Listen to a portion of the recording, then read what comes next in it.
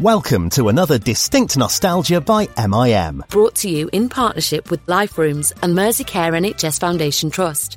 Staying well, staying home. Now it's time for another retro soap instalment from Distinct Nostalgia, and it's yet again a treat for EastEnders fans in the show's 35th year.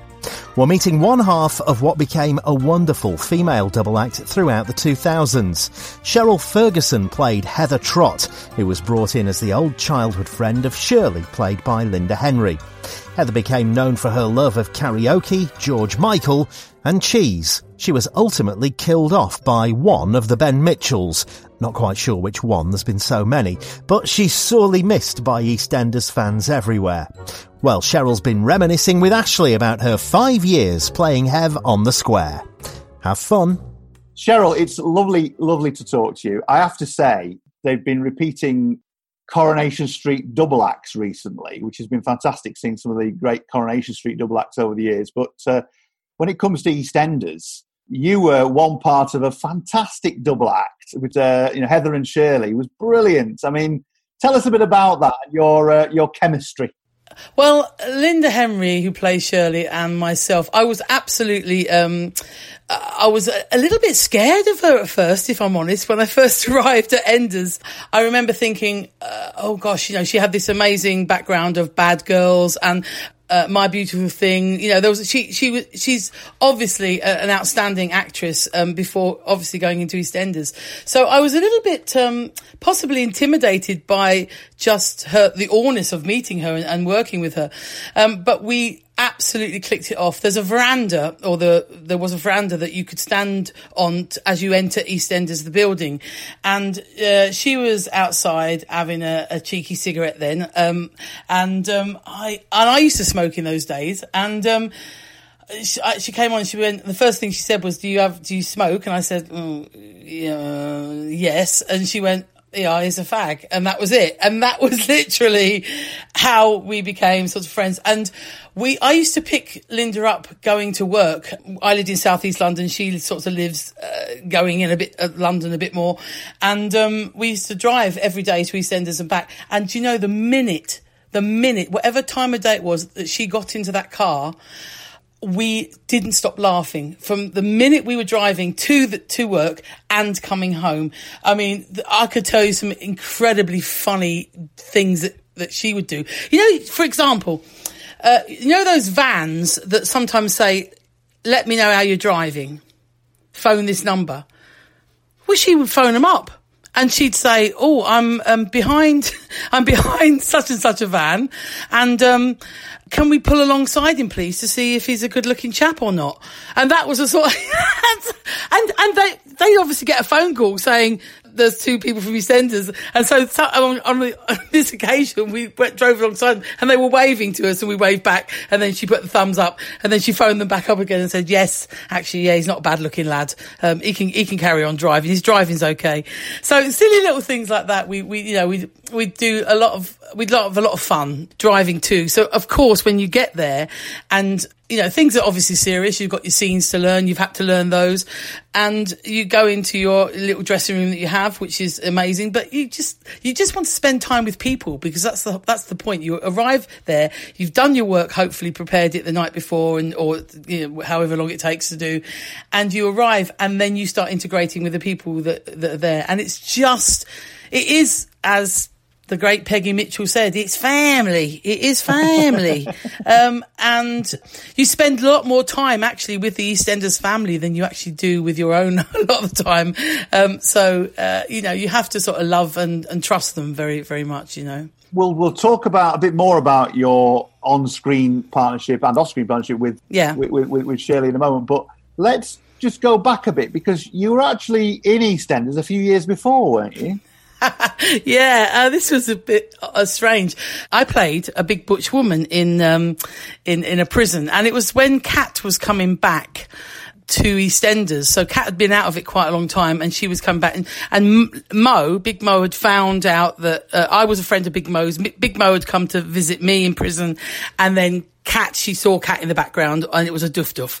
So that was my sort of character before. So I was there in their sort of prison with their yellow ticker tape that they have across the your brown shirt and your yellow ticker tape. You look a bit like you were in the Brownies, in prison. So I played this character, about 2.5 years before I became Heather. And I remember getting that call and being extremely, extremely excited about just doing a couple of days on Enders then, because I'd always, I've watched EastEnders from day one. I was a student when it first came out, and it was one of the soaps, or in fact all of the soaps I used to watch then all that time, and I still do actually. So watching that and being in London at the time, I thought I want to be in that one day. I'm going to be in that one day. And I kind of kept putting that out to the universe throughout. So when I got that little role, I was so excited. And I remember thinking, I want more of this. I'd like to do this more. I like this. I like this place. I like the feel of it. And so, it was about 2 and a bit years later that I got the call again. So your short character was short enough for people to forget who you were at that point. Yes. I mean, I think you'll find there's a lot of characters in EastEnders that played, I mean, even Shirley, Linda, played a character years ago. She played Mandy's mum years and years ago. And even Jake Woods played, a young lad in it years and years ago. I think Diane Parrish did. Di Parrish, there's quite a few of us that have been in before, but I think they give it 2 years to try to fizzle that out. I mean, the hardened EastEnders fans know. Do you know what I mean? They go, oh, hang on a second, let's work this one out. I'm sure that was such and such's mum, and you're just hoping that your hair's grown a bit longer and you've either got a bit thinner or a bit fatter or whatever. You've changed your look a little bit, changed the character, definitely changed the character. So how did Heather come about then, and what were you told about the character before you got it? Wow, I was extremely lucky. A friend of mine who I worked with a long, long time ago. This is a very strange connection. So basically, the head of casting at EastEnders, Julia Crampsey, I did a play with Anita Dobson years before EastEnders, and Julia Crampsey was kind of part of the sort of production team of the play at Greenwich Theatre. Julia then sort of worked her way through EastEnders and became head of casting. And obviously I got the other part 2.5 years previously. But she was very generous because she waited. She wasn't one of those that was like, obviously she knew me, so she thought, oh, I'll just, we'll find a character for her. It wasn't like that. I think they came up with the character of Heather, and she said, I think I know the person who could play that.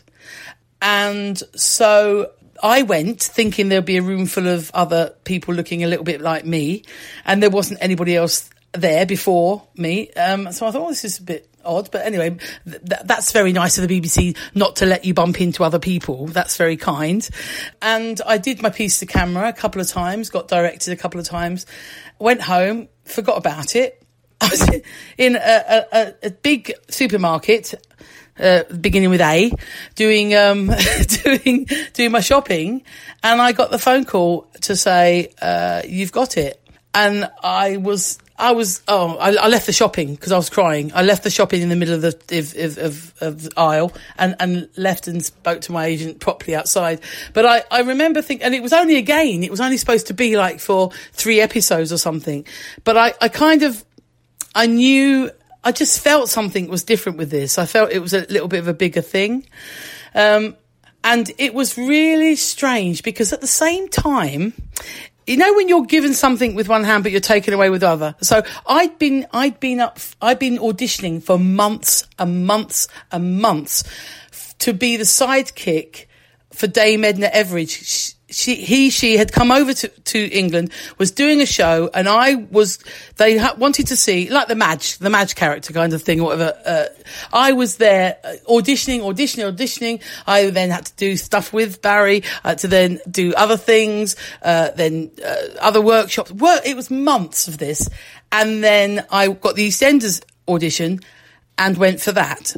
On the day before I was told about getting Heather, I was told I didn't get the Dame Edna Everage tour thing. I was devastated. So when I got the next day, I got the EastEnders thing. It was literally fate that had done it. It was literally what you've taken away. We've taken this away from you, Cheryl. But I'll tell you what, there's nicer things to come. And it was, I was so pleased, honestly, chuffed. So did you, in that initial day when you went in, you reading bits of Heather and acting with yeah. her, did you, how much inkling did you get to know about her character? I mean, was she a character that evolved over time? Did they build her around you over a period, or was there quite a lot of the core there at the beginning? We'll be back after a quick break. You still loading them and heating them up with all your single shit you've been dropping. You feel me? Loading them up on. It only takes structure. And just paying attention to the climate of the game. Yeah. Know what I mean? So do your homies got a role in your little, Yeah, we all artists over here, man. I'm trying. Already? I'm trying to get them on there. Yeah.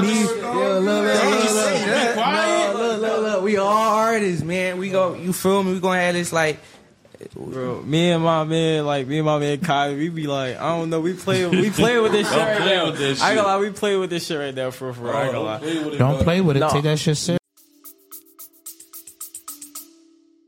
Well, when they did the 3 episodes, and I remember going in, my first episode, I arrived at Shirley's flat for a party with my karaoke machine and my handbag, and it turned into one almighty fight.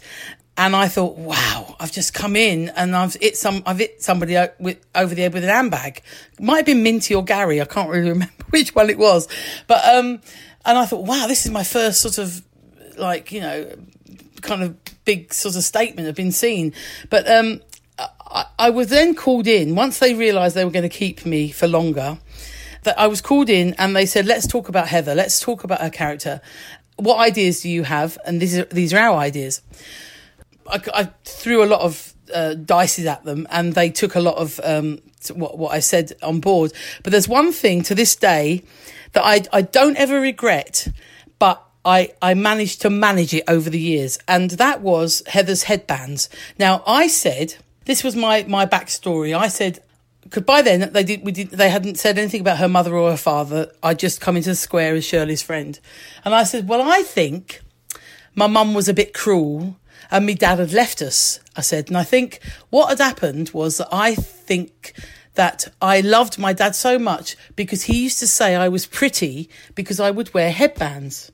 So from then on, I said, I think Heather wears headbands, and that's her way of feeling good about herself and her memory of her dad. So I used to also have I used to have headache tablets quite a lot, because if you've ever worn a headband for very long periods of time, it gives you a headache because it's on your temple. So over the years, I'd started off with these very hard plastic headbands, and I'd say, any chance I could have a soft one?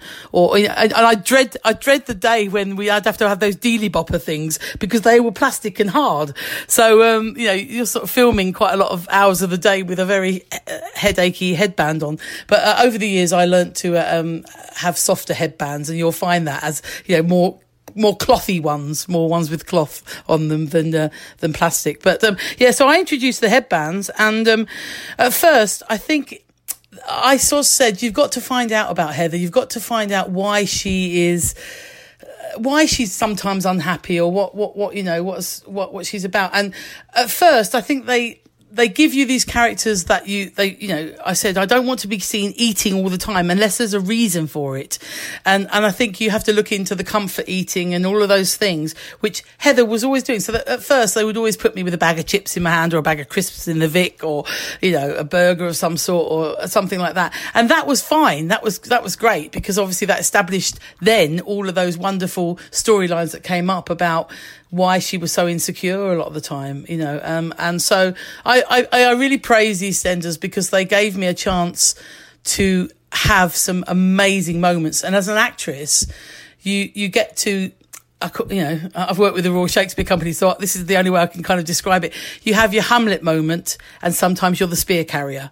And that's exactly what you do when you are in there. You can have the most amazing storylines, and then you could just be sitting in the background of the Vic having a woo-woo, as Heather would have had, a woo-woo.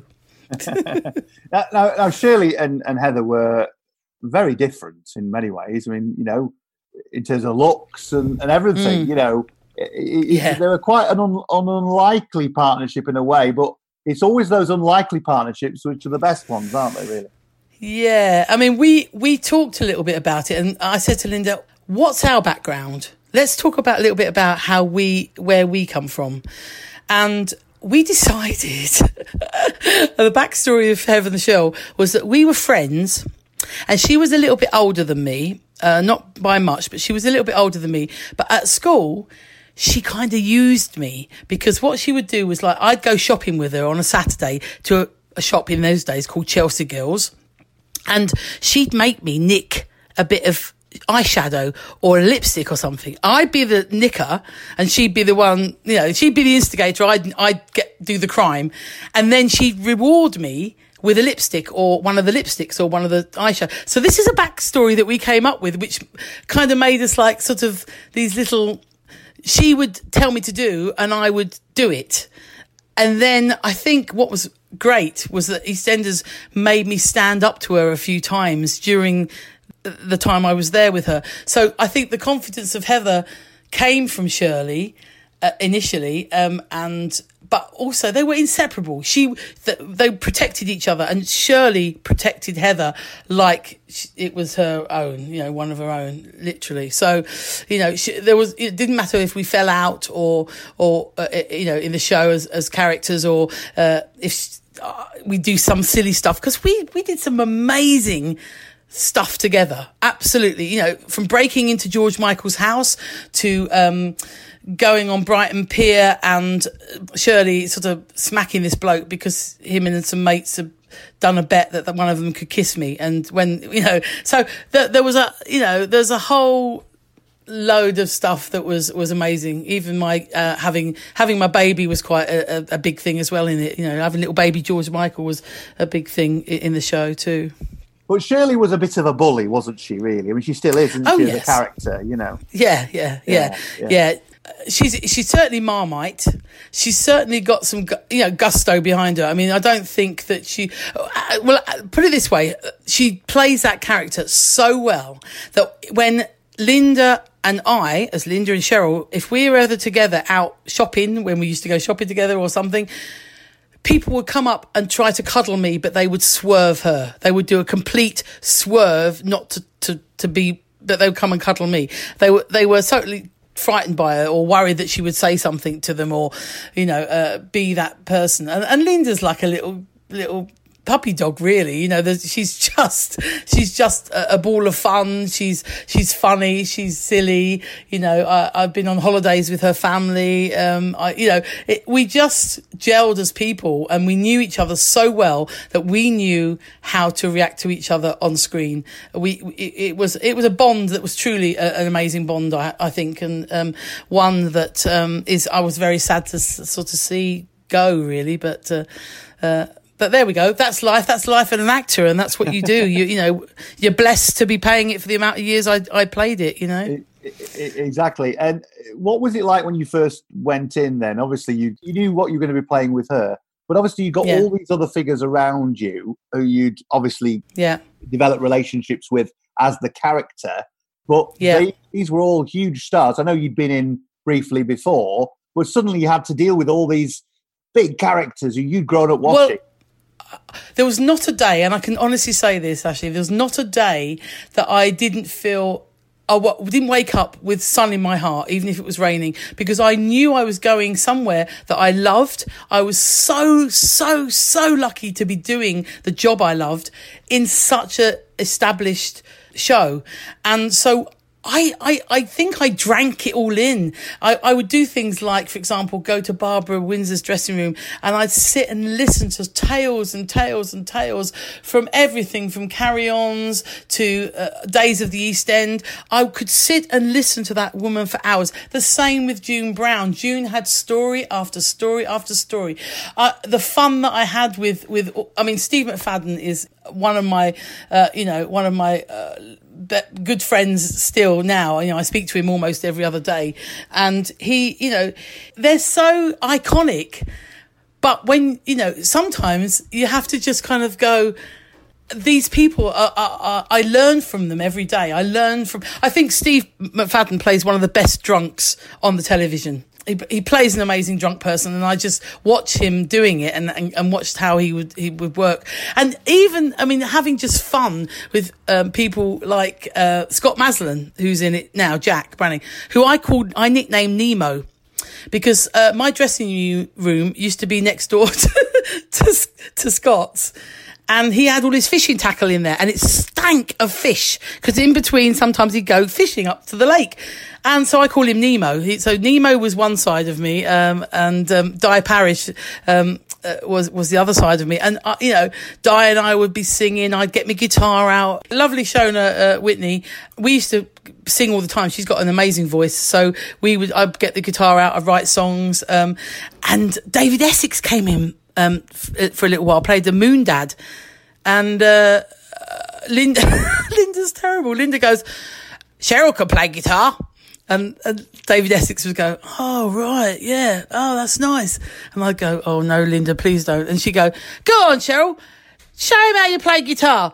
Play David Essex, Hold Me Close, Don't Let Me Go. And I'm sitting there going, I'm dying. There's David Essex in front of me. And then she went, oh, if you're not going to sing that, sing in one of your songs. David, she writes songs.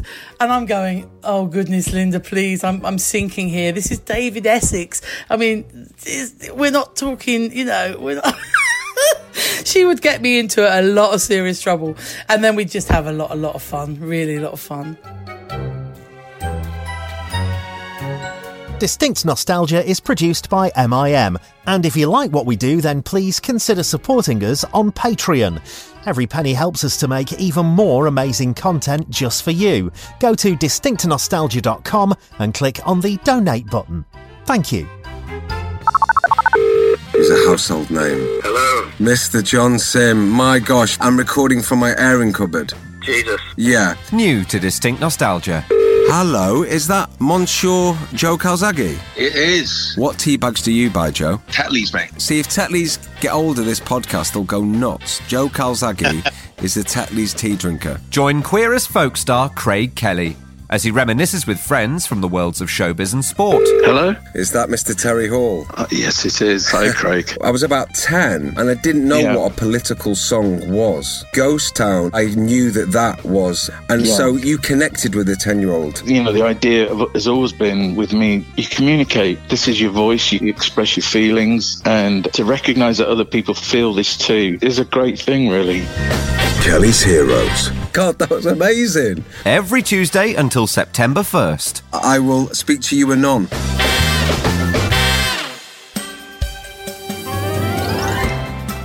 Let's dig down a little bit into your character and the background. As you say, she came in as Shirley's friend.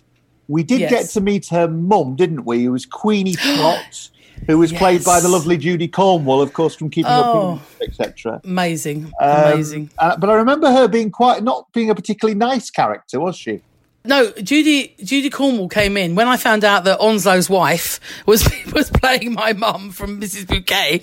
And when she was evil, and she would say to me, Cheryl, whatever I'm saying here, it's just in the script. And I go, of course.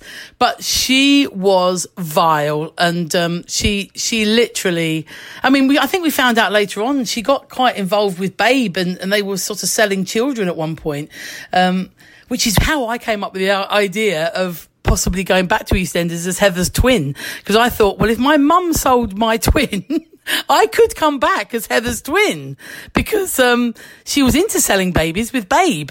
So that was my thinking behind it, and nobody's come back to me about it. I just thought, well, it's a fantastic idea. I could come back as, I don't know, some biker woman, a really totally different character.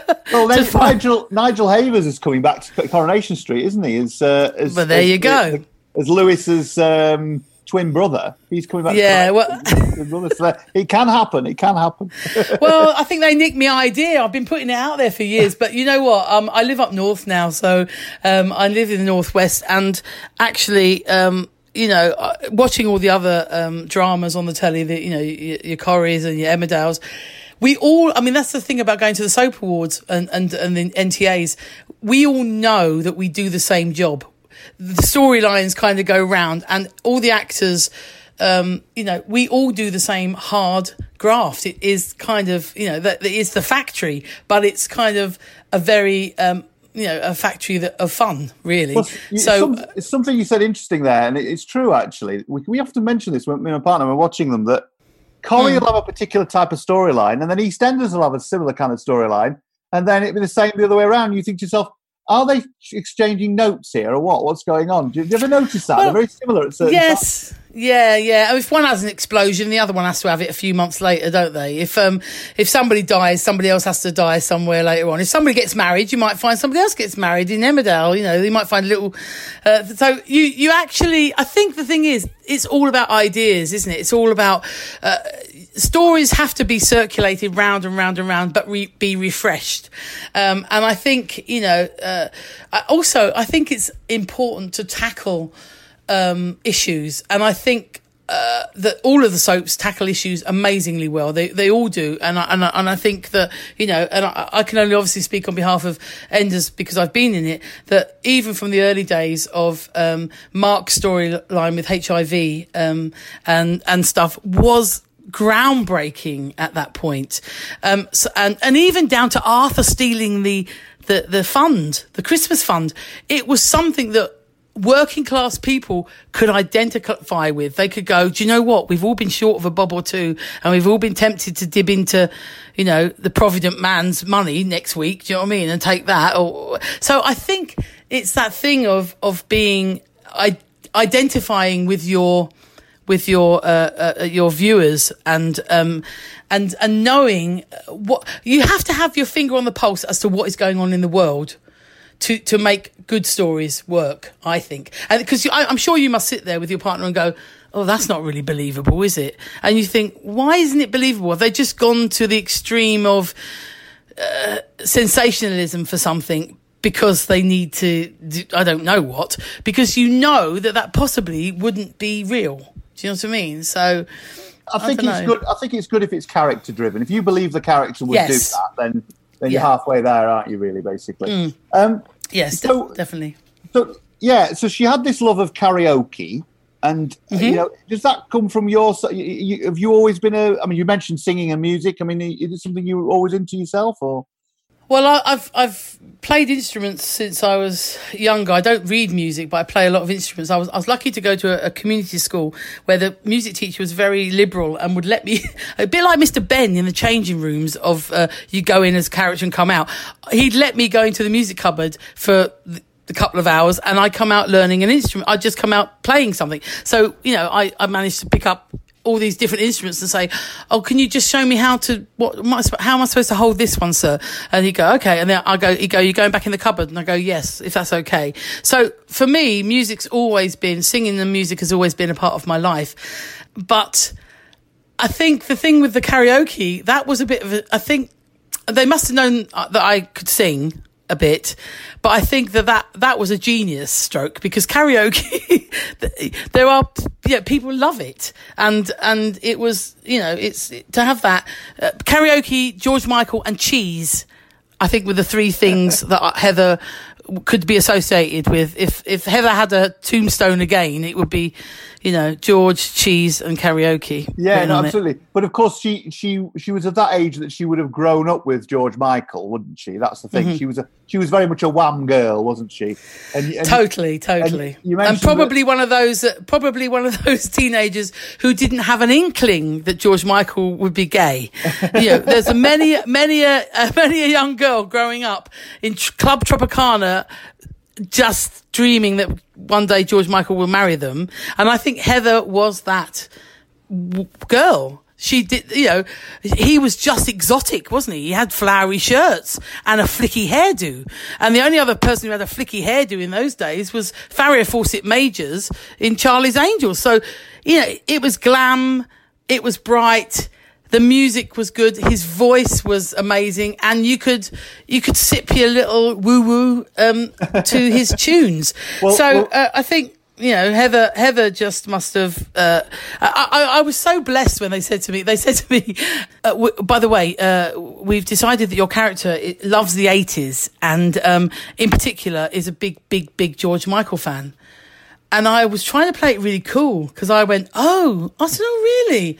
Wow. I said, oh, that's a good idea. And inside I was going, yes, because I was a big George Michael Wham fan. So I was like, this is just going to be fun. I know, I already, I'm a few steps ahead of you here, and it culminated, didn't it, as you mentioned earlier, with this thing of trying to get into George Michael's house.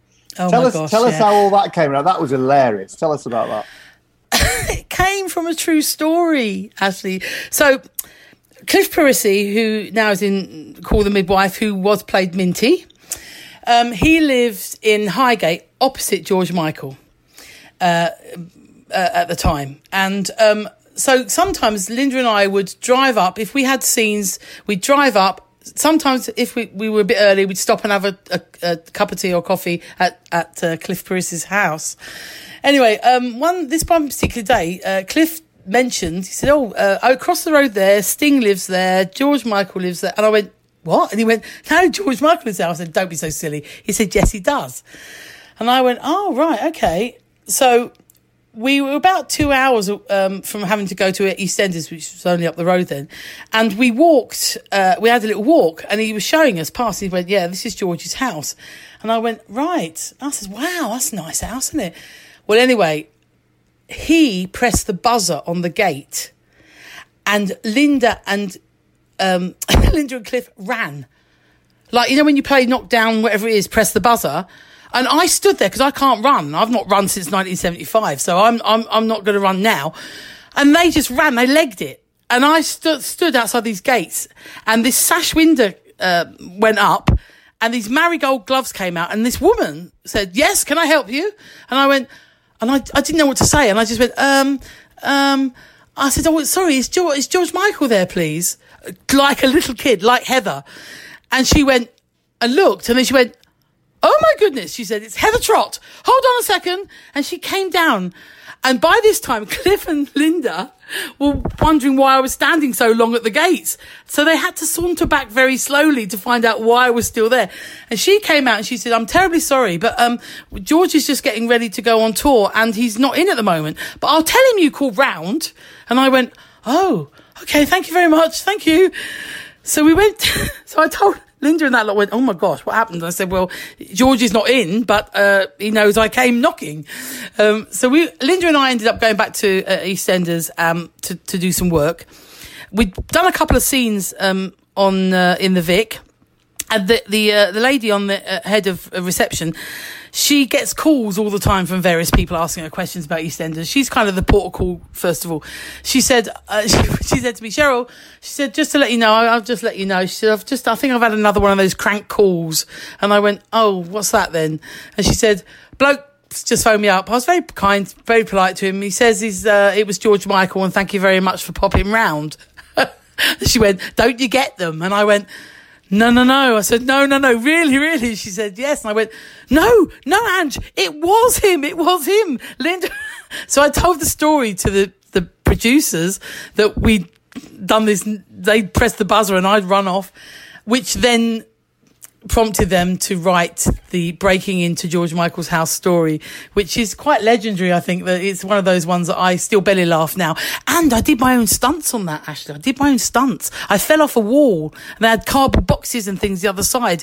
But I did have one of the Stigs play my legs because I couldn't actually hold myself up on the wall because I didn't have the strength of my arms. But one of the guys who was once a Stig a long time ago, there are apparently many Stigs of Top Gear in the old days, he played my legs. So if you ever, so there you go, a bit of trivia there. That's brilliant. That's brilliant.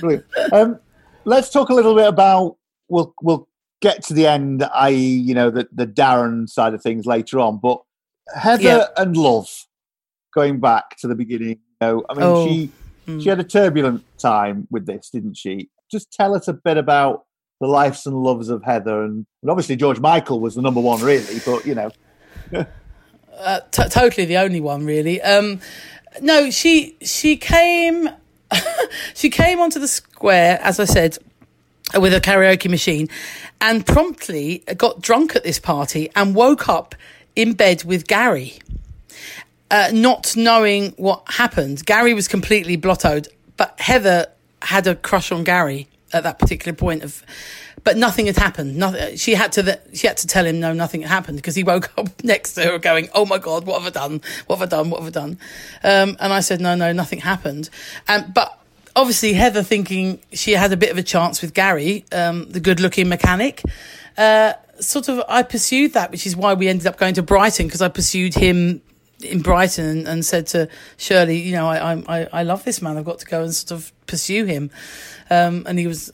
So that kind of was an outside broadcast that was quite good. But so she kind of kept her heart on her sleeve all the time. She kept falling in love with people. She was very easily wooed, I suppose. And any sign of affection from anyone, even being nice to her, I think she just mistook it as they liked her. And that happened a little bit with Minty when she married Minty, and that was a marriage that never got consummated, actually, which was really sad.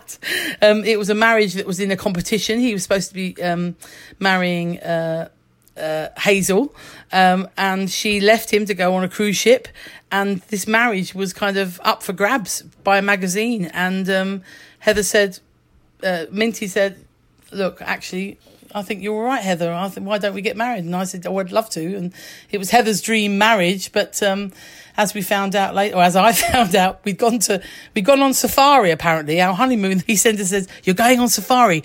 Well, there's me. I've already booked my ticket. I've gone. I'm away in somewhere in South Africa or somewhere on a safari. And they went, "Oh, no, we're not actually going to, we're not going on a safari.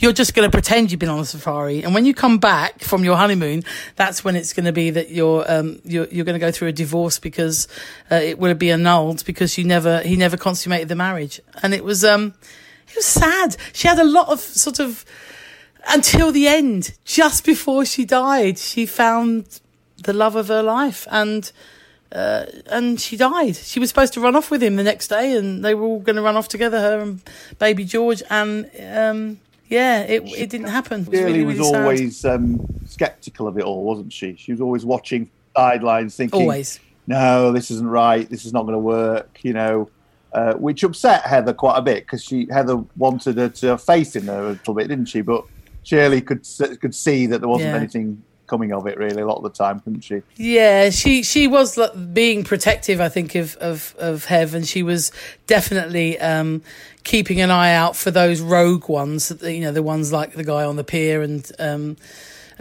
people like that. I think she just didn't want her to be heartbroken. So, I think it was to everyone's surprise when Heather was expecting a baby. That certainly shocked the world, I think, because there was that whole sort of bit for a while, which was, how did it happen, and then who was the person? And there was this how for a long time, and then a big storyline of who was the daddy in the end. So, which was great, because it kept everyone on the seats. It was one of those, wasn't it? Who's the daddy? Who's the daddy? We'll come to that in a minute. But there was also the guy that you did meet and went out with for a while, and his name escapes me now, but I keep seeing him on the TV doing insurance adverts. Oh yeah, he's the guy I was supposed to run off with. Yes. Yeah, Ricky Grover is his real name. So we have Ricky Groves, who played Gary, and then Ricky Grover, who played, isn't this awful? See, I can't remember the characters' names. That's bad. Anyway, I'm so sorry, Ricky. You were very memorable, because she made him. He made her happy. He made Heather happy. He loved her unconditionally. He was a bouncer. They met at a gay 80s night, where I wanted to go on this 80s night, and I persuaded Shirley to come with me on this 80s night, but I didn't tell her that it was a gay weekend. So we were dressed up in our Choose Life t-shirts and tutus and all of those luminous arm nettings that you used to wear, and headbands. And then it became quite clear to Shirley that there was a lot of gay men and gay women in this establishment. And of course, that's why Heather never thought she stood a chance with this bouncer because, of course, the bouncer thought everyone was gay in there. So, and then I had to tell him, I had to say, no, I'm sorry, I pretended. Oh, please don't chuck me out for pretending, you know. So their relationship sort of blossomed, and he came and became a very, very big part and asked Heather to marry her. And it was just, she was so in love with him, actually. And I think that would have been a nice thing to have seen, I think, you know. But having said that, if I'd have stayed on and they'd have let us marry and it would all been nice, they probably would have killed one of us down the line anyway, you know. Something would have happened.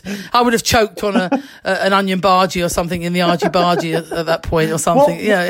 What was his background? Didn't he have a link to another character somewhere along the lines? What was his... He was linked to another... Oh, his mother, played by Polly, was...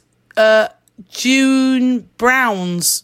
There was a relationship between, I think it was June Brown's sister. I think he was June's nephew. That's what I think he was. Dot's nephew. Yeah, that's right. You're right. Dot's nephew. Yeah, sorry. Yeah. I keep saying the people because the character. I mean, when you first arrive at EastEnders, the temptation to call the people by their character names. When you first see them, I first saw Steve McFadden and went, "All right, Phil," and then I could have sunk. Oh, you know, it was awful. This is Distinct Nostalgia by MIM, the home of a regular quiz testing your TV and film knowledge. Yeah, I'm a huge fan of Star Trek, so can you ask me some questions on that, please? I absolutely loved Paper Play. Was that presented by Susan Stranks? I'd like to have some questions about Coronation Street in the 90s. How would you like to be crowned Distinct Nostalgia Mind of the Month and win a Distinct Nostalgia mug in the process? If you think you could answer random questions on both a chosen subject and if you get to the final, TV and film general knowledge, then drop us a message now on the contact page of the Distinct Nostalgia website, distinctnostalgia.com.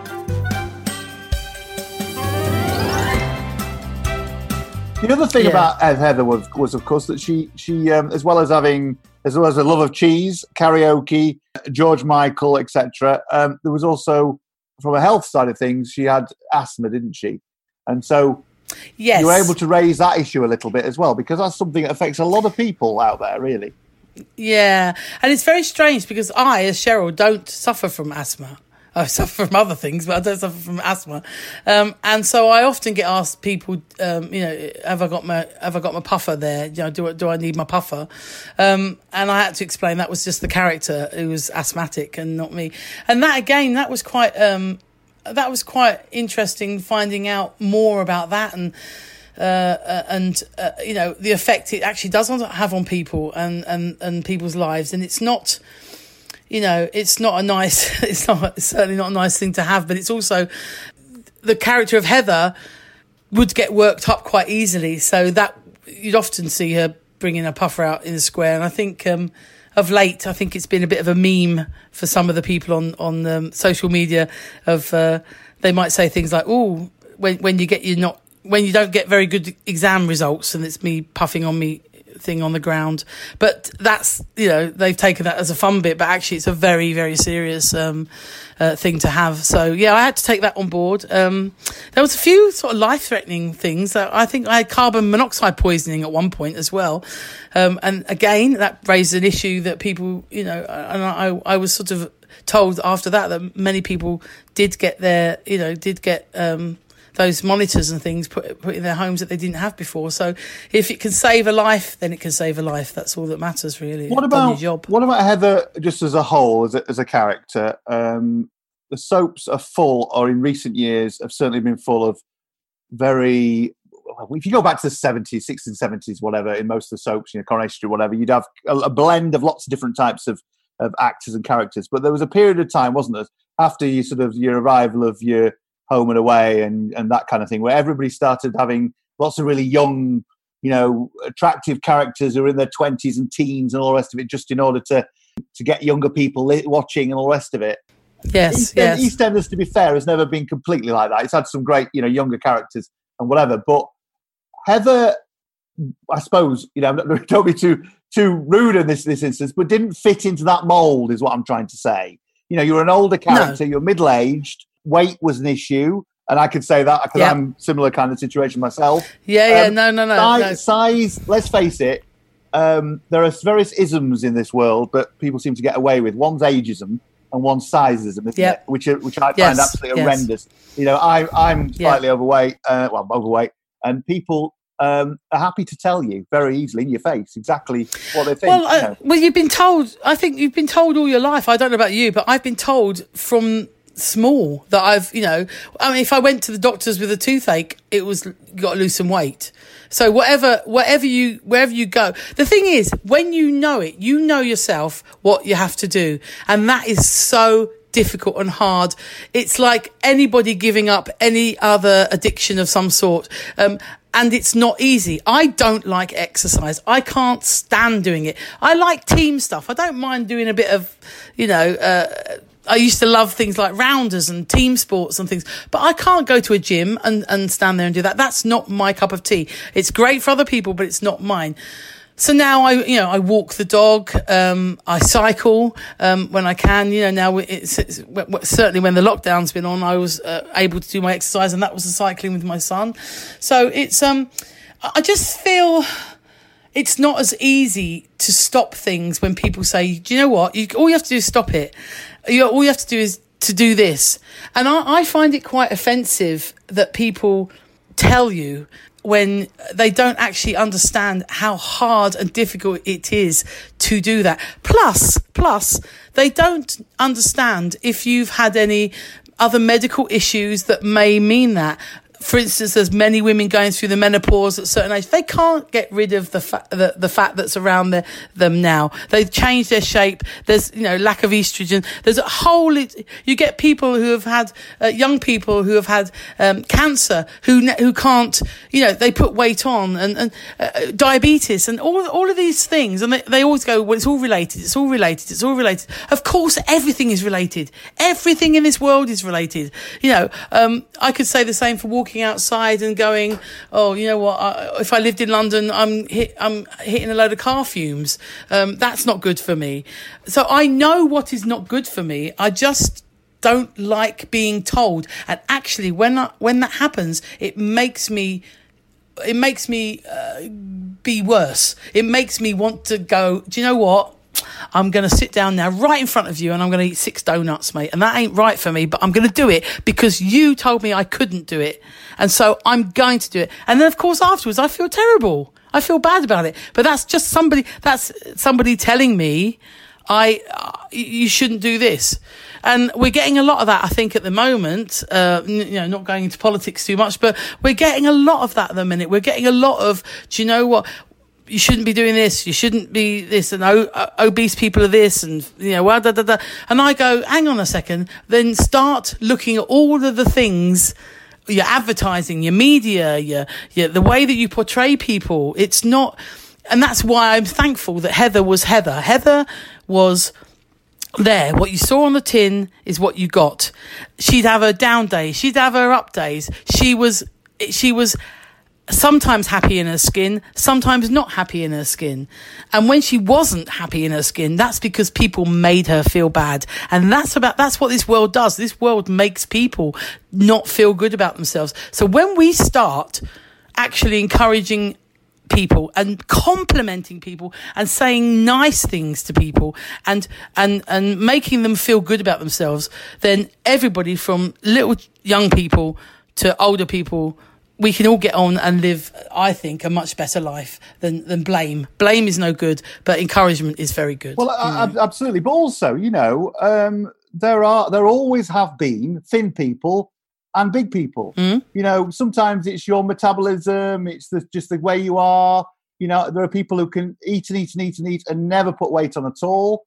There are other people who it's the other way around. And I had a stomach operation when I was about, in my sort of mid-30s, and since then I have to eat small amounts regularly. But what tends to happen is my transit is, not getting too graphic on it, but my transit is very slow, which means it's very difficult to lose weight because you've got constantly something in your body. So, as you're right, it isn't all black and white in any way, shape or form, and it is quite irritating. But I think one thing that was great about that was that for once we got a character in a soap who people could identify with, because a lot of people who are watching EastEnders are overweight or whatever it may be, and people who are overweight can be happy, they can be attractive, they can have a great life. Yep. You know, it's not all doom Yep. and gloom. But at the same time, I think what was really interesting about it was you also saw, you know, EastEnders didn't sort of sugarcoat it, you know, for not want of a better word. No. You know, you could tell there was a degree of prejudice amongst the other characters as well. You know what I mean? It might not have been overt, but it was there, wasn't it? You know what I mean? Yes, yeah. And I think, I think that's the thing. I don't think as Cheryl, as the actress, would have allowed them to sugarcoat that, because I think it's wrong to give you this amazing character that you can, and the writers, I have to say, the writers are brilliant on all the soaps. They're really, really clever. And I think if you're one of those writers that can, I mean, June does it all the time. And she used to say, oh no, I'm sorry, Dot would never do that. You know, or Dot would never, that would not be done. And I'm sorry, she would, and she knew her character the best. So she was kind of right. So she would, she could talk to the writers and they would come back with something slightly different. And I think I would sort of make little suggestions just to say, actually, do you know what? I don't think that's quite right. But if you don't mind me just saying it this way or doing that, how do you feel about that? And then they would either say, well, actually, yes or no, dependent on what they were trying to put across. But I think you have to, I don't know, I think as going into a character, like you said, there are, you've got things like Hollyoaks, which are dedicated for the younger viewers. And I don't know whether to say this in a way. It's odd. I find it very difficult watching young people, because I've worked with groups who have had, eating disorders, and those when they're taking selfies all the time and they have to get the perfect selfie before they can put it on social media.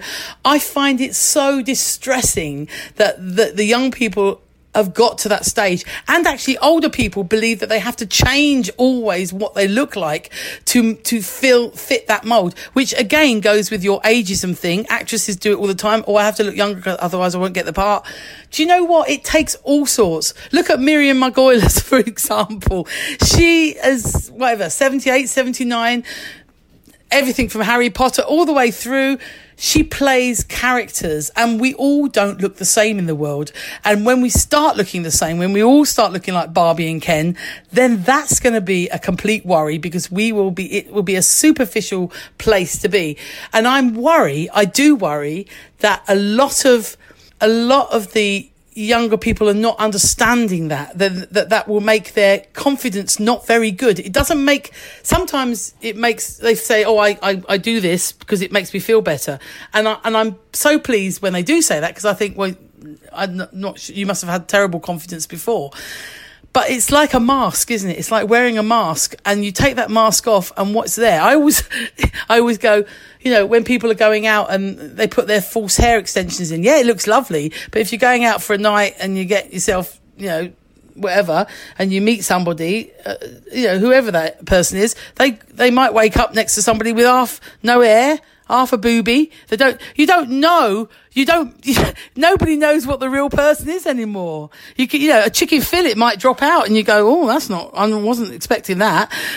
So I think I just feel it's like not fair. We're not giving the world who we truly are. And we should, like I said before, we should just try to be more confident in our own skin. And we can only do that when people stop saying, hey, you fat, hey, you thin, hey, you this, hey, you that. Because we are what we are. We are what we are, and we know that we've got to change some things for a healthy lifestyle, not because you tell me to do it. That's it. I'm very lucky now, because I used to have I'm at the early stage of diabetes. I managed to reverse it, actually. The sugar levels are going down.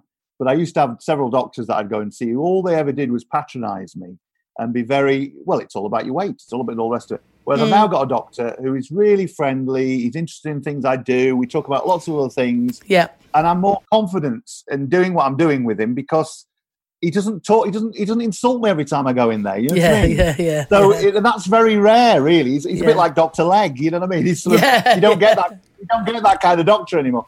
But so that's really good. So with EastEnders, you were playing this sort of, as I say, a part that's not really been in soap. Well, I don't think ever really. There's been a character like Heather in many ways. What kind of feedback did you get? Did you get people writing to you and identifying with Heather? Always, yeah. A lot of young people, a lot of children would, for example, they might recognise me before the parents did, because they would like pull on the side of their mums in the supermarket and go, Mum, that's Heather. And the mum would go, don't be so silly. And I'd look at the child and go, yes, you're right. You know, and they felt really like they were really pleased that they were right. And then I'd say, oh, you should listen to your little one, because I am Heather. Hello. You know, oh, I'm Cheryl. Hello, I'm Heather. Pleased to meet you. So I got a lot of people identifying with parts of her character. She, like I said, she was somebody, you know, there were a lot of people trying to fix me up with their uncles, you know, things like that. They would always go, oh, I've got a brother you could go out with. And I'd go, well, I'm actually happily married. Thank you very much. But Heather would love that, I'm sure. And, you know, she was somebody that I think people did identify with, and I think, like I said, I was very lucky to play that. And also in terms of the characters on the square, I was so lucky because I wasn't, when you're within a household, that's who you tend to film with the most. So the Brannings will film together, the Carters will film together, blah blah blah. Me, I could integrate with anybody on the square, everybody from Patrick through to Dr. Legg. You know, it wasn't Dr. Legg in those days. We had a new doctor. He was Adam Crosdale. He was our doctor then. He was a very good-looking young man who's now in America, in Hollywood, doing something like CSI or something like that. Very nice. Dr. Totty, I used to call him, Dr. Totty. She would interact with everybody. She had different jobs in the laundrette and in the shop. So I was very lucky to have been able to be, you know, at Ian Beale's weddings, many of his weddings, or whatever, you know. I was very lucky to be part of everybody's lives, really, in the square and off the square too. So, yeah. She's hard to shake. Heather is very hard to shake. We'll come to how difficult she might be to shake off in a moment, even though she's been killed off, of course. You were in it for what, 5 years? Were you? Was it 5 or 6 years? I was in it for just shy, 2 months under 5 years, and I've been out of it now. Oh God! Well, I left in 2012. So you've been out of it for 8 years. 8 years. You've been out 8 years. Yeah. So they sort of. I mean, your characters say you have this great double act. And for me, as an EastEnders fan, it's a real shame when they get rid of those kind of double acts, because they make a soap in many ways. You know, it's like when they got rid of, Ashley and Fred in Coronation Street. That was a fantastic double act. And the great thing about those double acts is, often they're known, or people think headline-wise, they're comedy. But actually, when they end up doing really serious stuff, it impacts far more, I think, because I think comedy and drama, obviously as an actress, there's a big connection, isn't there? Really, if you can do great comedy, you can do brilliant drama. Absolutely. And I think that works really well with Shirley and with Heather. So they obviously got to a point where they're always looking, aren't they, for new storylines and take things in different directions and all the rest of it. Mm-hmm. You got this situation you mentioned earlier on about Heather ending up having a baby kind of thing. Were you pre-warned about that? And did you know it was going to be Darren or what? Well, I was, they said, I went up, you go up for your storylines every whenever, a few months. And they said, we've got a nice big storyline coming up and it's going to be a bit of a whodunit. And I went, oh, right, what is it? And they said, well, we're going to give you a baby. I went, oh, really? I said, you're going to have to find a bloke first. And they said, it's going to be all sort of, it's going to be a repercussion of the breaking into George Michael's house. And they kind of explained how it would be. But they didn't say who it was going to be. And I just went, well, if I don't know, how are the audience is going to know? What's? And they said, well, we're going to film lots of different situations, and then you'll know. So some people's scripts didn't have any. It was a very bizarre time, and I think we were all quite I was actually quite shocked when I found out it was Darren Miller, if I'm honest. And there was lots of, I think a lot of that's to do with bookies at the time. I think bookies were putting on like 10-1, is it Patrick? 5-1, is it Phil Mitchell? You know, I think at one point there was 20-1, was it Wellard? And I was a bit upset about that one. But no, it was a very odd thing, and obviously filming anything that the other cast don't know who it is either was quite a weird thing. And it all stemmed from this yogurt pot lid that I'd taken from George Michael's house, or so I thought it was George Michael's house, until later on we found out it wasn't George Michael's house. But it's very complicated. Anyway, I nicked this yogurt pot lid, which I believe that George Michael had licked, and I had it laminated. Yep, I'd had it laminated. And then when I'd had it laminated, I went to R&R's, the lovely nightclub, and I was telling everybody about these events with George Michael, and I thought I'd seen him in the front room, and I've got his yogurt pot lid, it's here, it's very close to my heart now. And we're in the R&R's and we're having a dance, and suddenly it's not round my neck. And I think, oh my God, Heather's life has gone. It's ended. She's lost the only thing that connects her to George Michael, and that is the yogurt pot lid. So I'm completely tearful, upset, inconsolable. I go to the toilets in R&R, which are unisex toilets. They had like a bowl in the middle, and all the men and women could go in. The bowl wasn't for weeing in. The bowl was for washing your hands in. But they had these unisex toilets. And the thing was, and I remember us filming it, and I remember trying not to laugh because it was very funny. So I was cramped in this toilet with a cameraman above me on the toilet seat thing, and whoever's hand went under the toilet seat, under the toilet door, pushed the laminate yogurt pot lid under the toilet door.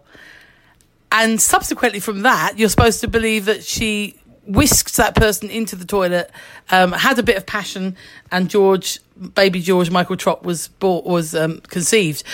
And they were trying to push the lid under and not show the hand. So they tried to shove the lid under, and just shoving the lid under. And whoever put this under, I say thank you very much. You've sort of saved my life, and you don't hear anymore. And then that was it. There was who is the daddy? Was that after that? What was Shirley's response to the fact that you were pregnant? Can you remember? Oh, she thought it was disgusting. She thought it was terrible. She couldn't quite. I mean, for a start, it messed up our little duo, didn't it? She was like, "Oh my gosh, now there's another one." And then she became this total wonderful mother, mother-like figure to baby George, and took it on board. There was a lot of revealing. I was pregnant, and I think Patrick was my birthing partner. I remember that much, and Pam St Clements, Pat and Peggy took me to the hospital in labour in an ice cream van, and they got off their trolley in this ice cream van. I remember that. Yeah. Fantastic scene, yeah, brilliant scene. So there was a lot. One of their classics. Yeah, it was one of their classics. That wasn't it? Yeah. They were just licking the hundreds of thousands off the ice cream, and they kept ringing up Phil and having sort of winding him up and things like that. Yeah, it was a really, really good one. That it was great. So eventually, obviously, we found out it was Darren. Oh yeah, it was. And I thought that was quite touching in a way, because here were two people who, in their own little ways, have had a lot of vulnerability in their own ways. And Darren was a likable character. He was a lovely lad in many ways. He was just a bit stupid sometimes. And also, I think people thought he was quite young. I mean, Heather was young in her mind. I think that was what it was. People could. It was very difficult because they look at Shirley and they go, "How could Shirley and Heather be friends? Because they're not the same age." Well, we kind of were the similar ages. She was a little bit older than me, but Darren Miller was certainly a lot younger than Heather. So I think that at first there was a little bit of outrage with that. They didn't get it. But also Darren was seeing Libby at the time. So that was a big thing. And that ruined the relationship with Libby Fox. It caused a lot of, I just remember him coming into the hospital and me holding baby George. And I think there was a scene saying, look, George, this is your daddy. And his face was like, there was a duff, but his face, he couldn't, and then he walked out. And it was just heartbreaking that, you know, I'd had this telephone call saying, you know, you've got a son, and nobody knew who the dad was at this point. So I was in the hospital bed, saying, you've got a son, and and then suddenly in he comes and he walks away. I mean, he was either in his late teens or 20s, so he was obviously an adult. Yes. But the thing is, these things happen. You know, older and younger people sometimes do end up getting together. Oh, they do. I know about that. They do. Yes. My husband's quite a lot younger than me, so So I often wondered. It was quite interesting that sometimes a lot of art reflected real life at EastEnders, and I was often wondering whether they thought that my own personal life was quite colourful, which is why they could quite write a lot of things. But you know what? She was a character that was, like you said, you know, wasn't really meant to be a mum, but born to be a mum. Do you know what I mean? So there was George Michael Trott being born was actually the making of Heather. She found this, somebody loved her unconditionally, you know, and she hadn't had a life with her mum. And then, as you say, you got this situation, which was also quite funny, in the fact that, you know, this is all before all the other Shirley sort of things came out about us, you know, who was her son and all the rest of it. Yeah. And you got you got Shirley, who really didn't like being in the kind of mother kind of role kind of thing, trying to pretend to be a daddy figure in a way. Yes, yeah. And that was so funny, wasn't it? Because she really resented having to do it. Yeah. But she was doing it for Heather. Yes, you know what I mean? of course. Yeah. Baby crying and she's having to deal with it. Yeah. That was quite hilarious. I mean, lovely ways of her picking up the child and holding it at arm's length. You know, it's like, what do I do? I don't, this is not anything to do with me. No, I think, you know, and that's the thing.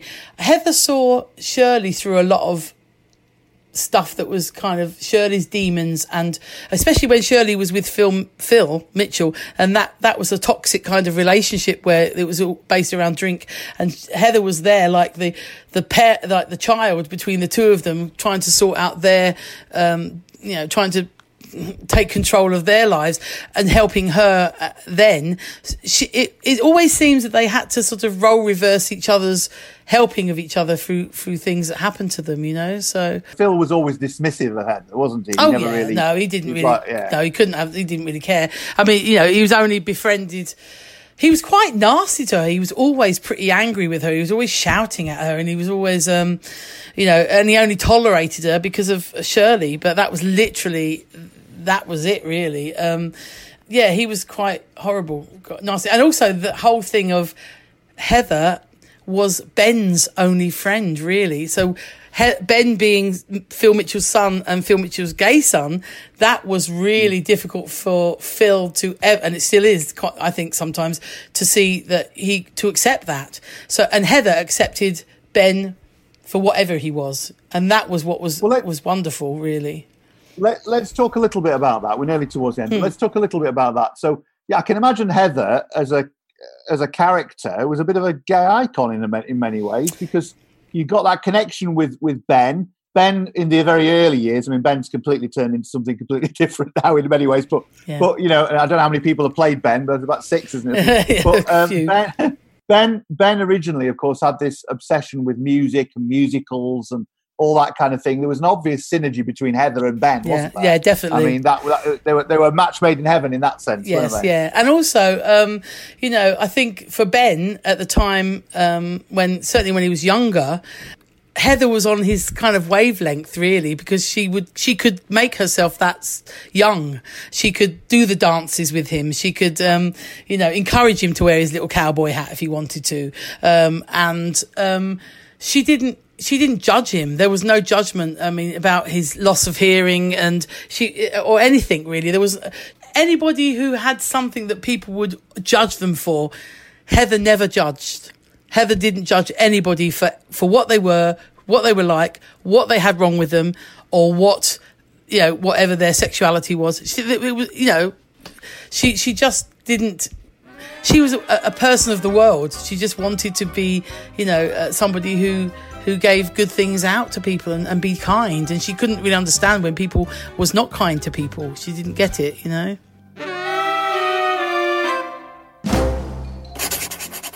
Dear Miss Jones, may I call you Clementina? Firstly, may I say how nice it was to meet you in the park yesterday? Distinct Comedy presents Letters from one Border Terrier pup to another. Apparently, socks that cannot accommodate toes because they have large holes where said toes should be fail to fulfill any real purpose. Based on true events seen through canine eyes. I now know that I'm definitely afraid of both heights and, not surprisingly, of big ladies. Dear Clementina. New episodes every Thursday. Search for Distinct Comedy wherever you get your podcasts. Sincerely yours, Stanley Burke. Woof. Now, you were there for nearly 5 years, as you say, Mm-hmm. and I mean, what a 5 years, really. I mean, your character went through so much, really, and you got to a point where, could she really have done any more in a way? So they obviously made this decision that they were going to have a storyline where you're going to be bumped off, and I think it was the second Ben that bumped you off, Joshua Pascoe. Was it? Yeah. Well, there was a little one. There was one before, little Charlie, and then there was Joshua. Yeah, and then you got one now, haven't you? Yeah. Yeah, it's very difficult to keep up with it. Yeah. But so when did you? How open were they that they were going to get rid of you? Do you know what? It was one of the nicest things that anybody could ever do. I remember going up it was a Friday. It was the end of the day's filming, and I was driving Linda Henry Shirley home, and she sat in the car and she said, I'll sit down here because I've been called up to the office for what I thought was storylines. During the day, everybody had storylines. Most people had had storylines being told to them during the day over the last few days. So I went in, and Brian Kirkwood, who is now executive producer on Hollyoaks, was the producer at the time. I went in with Deirdre Santa, and came out with Brian Kirkwood at the end, and he was visibly upset when I walked through the door, and I thought,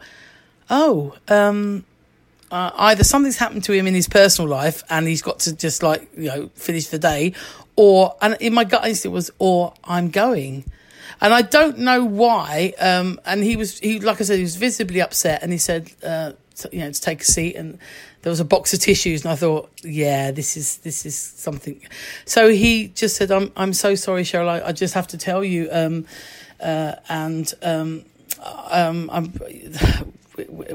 going to have to let you go. And I just went, oh, okay. And then we both had a little cry because I couldn't quite work out what was sort of. There was no explanation at that point. And then he said, let me explain that to enhance some other people's characters and their storylines, sometimes we have to do something dramatic to make sacrifices to make other people's characters, which I presume meant Linda's, Shirley's character. What would happen if Heather died? And I said, listen, and he sort of looked at me as if I was going to, I don't know how anybody else has ever reacted to being told that they're leaving, but I just said, do you know what? I just want to say thank you because I've had the best time here.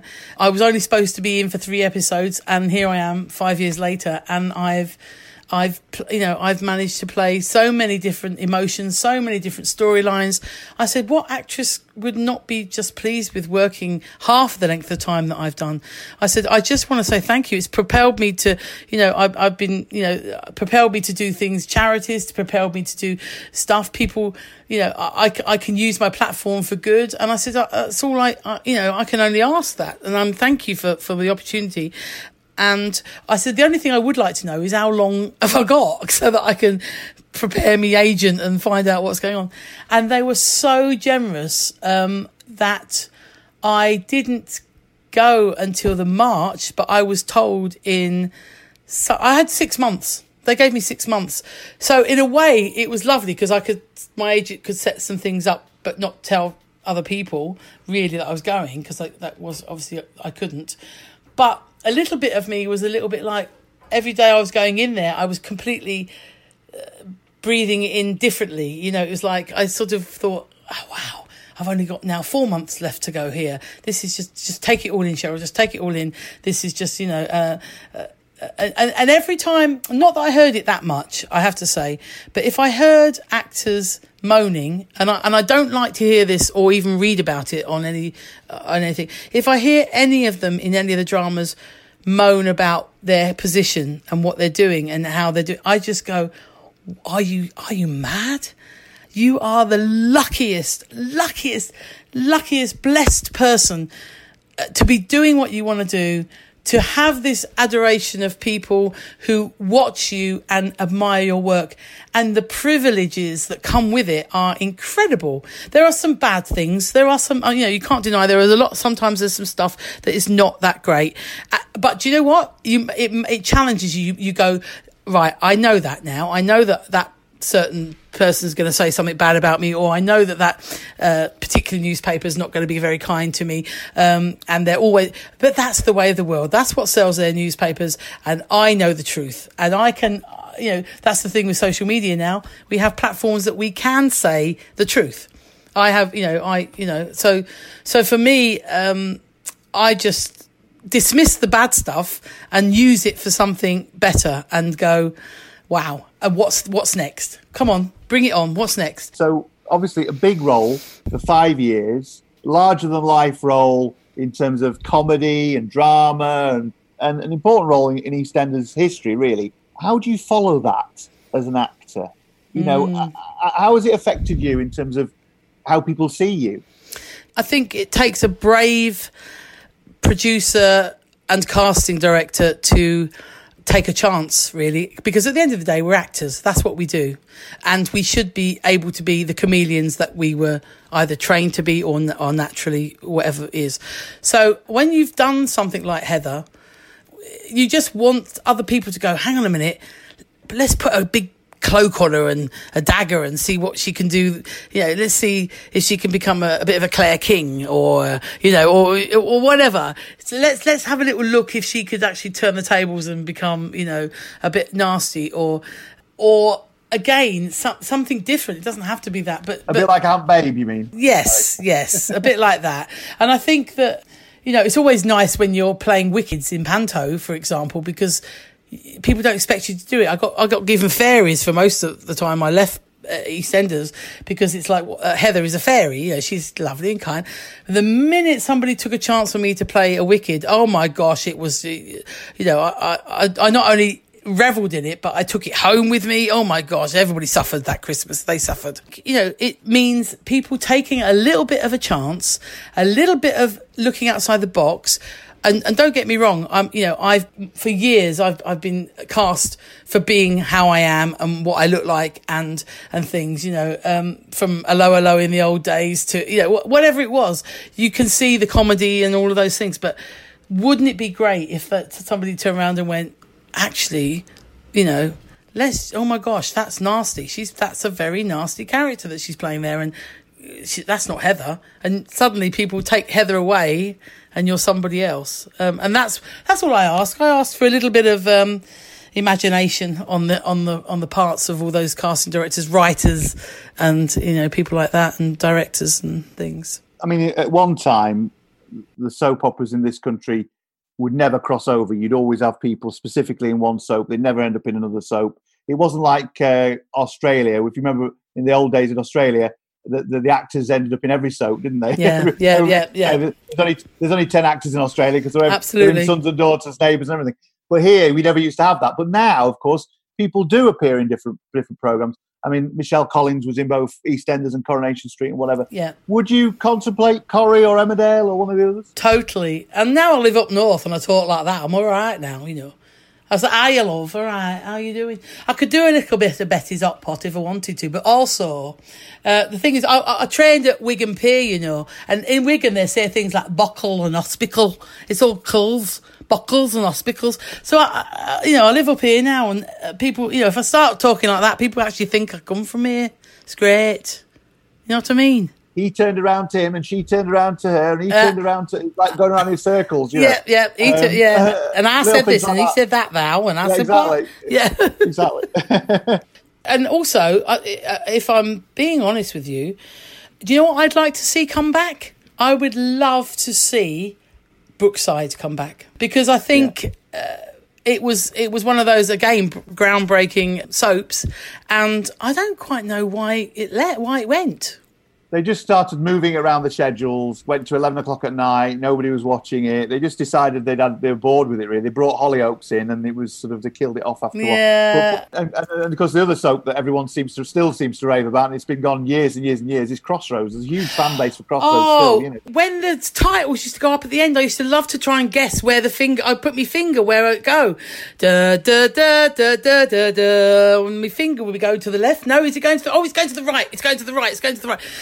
I loved it. They crash into each other, won't they? They crash into each other. And the sets moved, and Amy Turtle and Meg Richardson, and those are the days. Those were the days. Absolutely. When you look back at EastEnders, then obviously a very, very special time in your life. You went in initially for that very short period as we're in the prison, and then luckily you managed to go in again. Where does EastEnders sit in your career and your life? How do you see it? It's very strange. I've been very, like I said, very lucky to have done a lot of stuff and actually worked with some amazing, amazing actors and actresses. I would say at this moment, it's like the Earth. EastEnders was like the Earth, and it's all those other things are sort of rings. It's like Saturn. Here's a planet. EastEnders is Saturn, and all those rings going around it were all the bits of lives that I've been and done or doing, and I'm now waiting to jump to another planet. That's what I'm waiting for. Another planet to come, either a brand new planet that's not been discovered, or, I'm not averse to a bit of Mars or Pluto. Do you know what I mean? So, that's what I see at the minute. Yeah, I think that's a lovely analogy to end it on with. Thank you, Sharon. It's been lovely to talk to you. Thank you. And you, Ash. Thank you very much. You're listening to Distinct Nostalgia, home to some incredible interviews with stars from all your favourite soaps. If you enjoyed today's episode, why not head over to distinctnostalgia.com for a treasure trove of programmes just like this. Lisa Williamson of Hollyoaks fame talks about life on the programme. So we all got to know each other quite well. If you were chatting to some of the writers about something you've been getting up to, they would sort of write that in. So you started realising that some of your personality traits would come into the show. And I got the script and I thought, what have I been up to? I got pregnant. I had the child adopted. It was, and you just think, wow, the writers have really gone to town for me today. It was great, fantastic. Andrew Linford and Mark Homer reflect on sharing their first kiss on EastEnders in the 1990s. When the Blackpool episode came out, front page of the tabloids, it was like, get this scum off our TV and things like that. Just horrendous stuff. It was kind of the start of a big thing, really, and we're privileged to be involved in storylines like that. I really am. And Nick Cochran discusses his life on the street as we continue our celebration of Corrie at 60. They were just brilliant with us, because we were a couple of little who've fortunately found their way into the TV's biggest show without really knowing what they're doing. That's bottom line, that's where me and Simon were at that point. Myself and Simon are old school people. We were brought up properly, mate, and so there was a lot of respect then, more than there is now. These programmes and many more are available at distinctnostalgia.com or wherever you get your podcasts. Subscribe to be notified whenever a new episode becomes available. And if you like what we do, then please consider supporting us on Patreon. Every penny helps us to make even more amazing content just for you. Go to distinctnostalgia.com and click on the donate button. Thank you for listening, and bye for now. Distinct Nostalgia is brought to you in partnership with Life Rooms and Merseycare NHS Foundation Trust. We've lots of activities for you to do at home at liferooms.org. Staying well, staying home.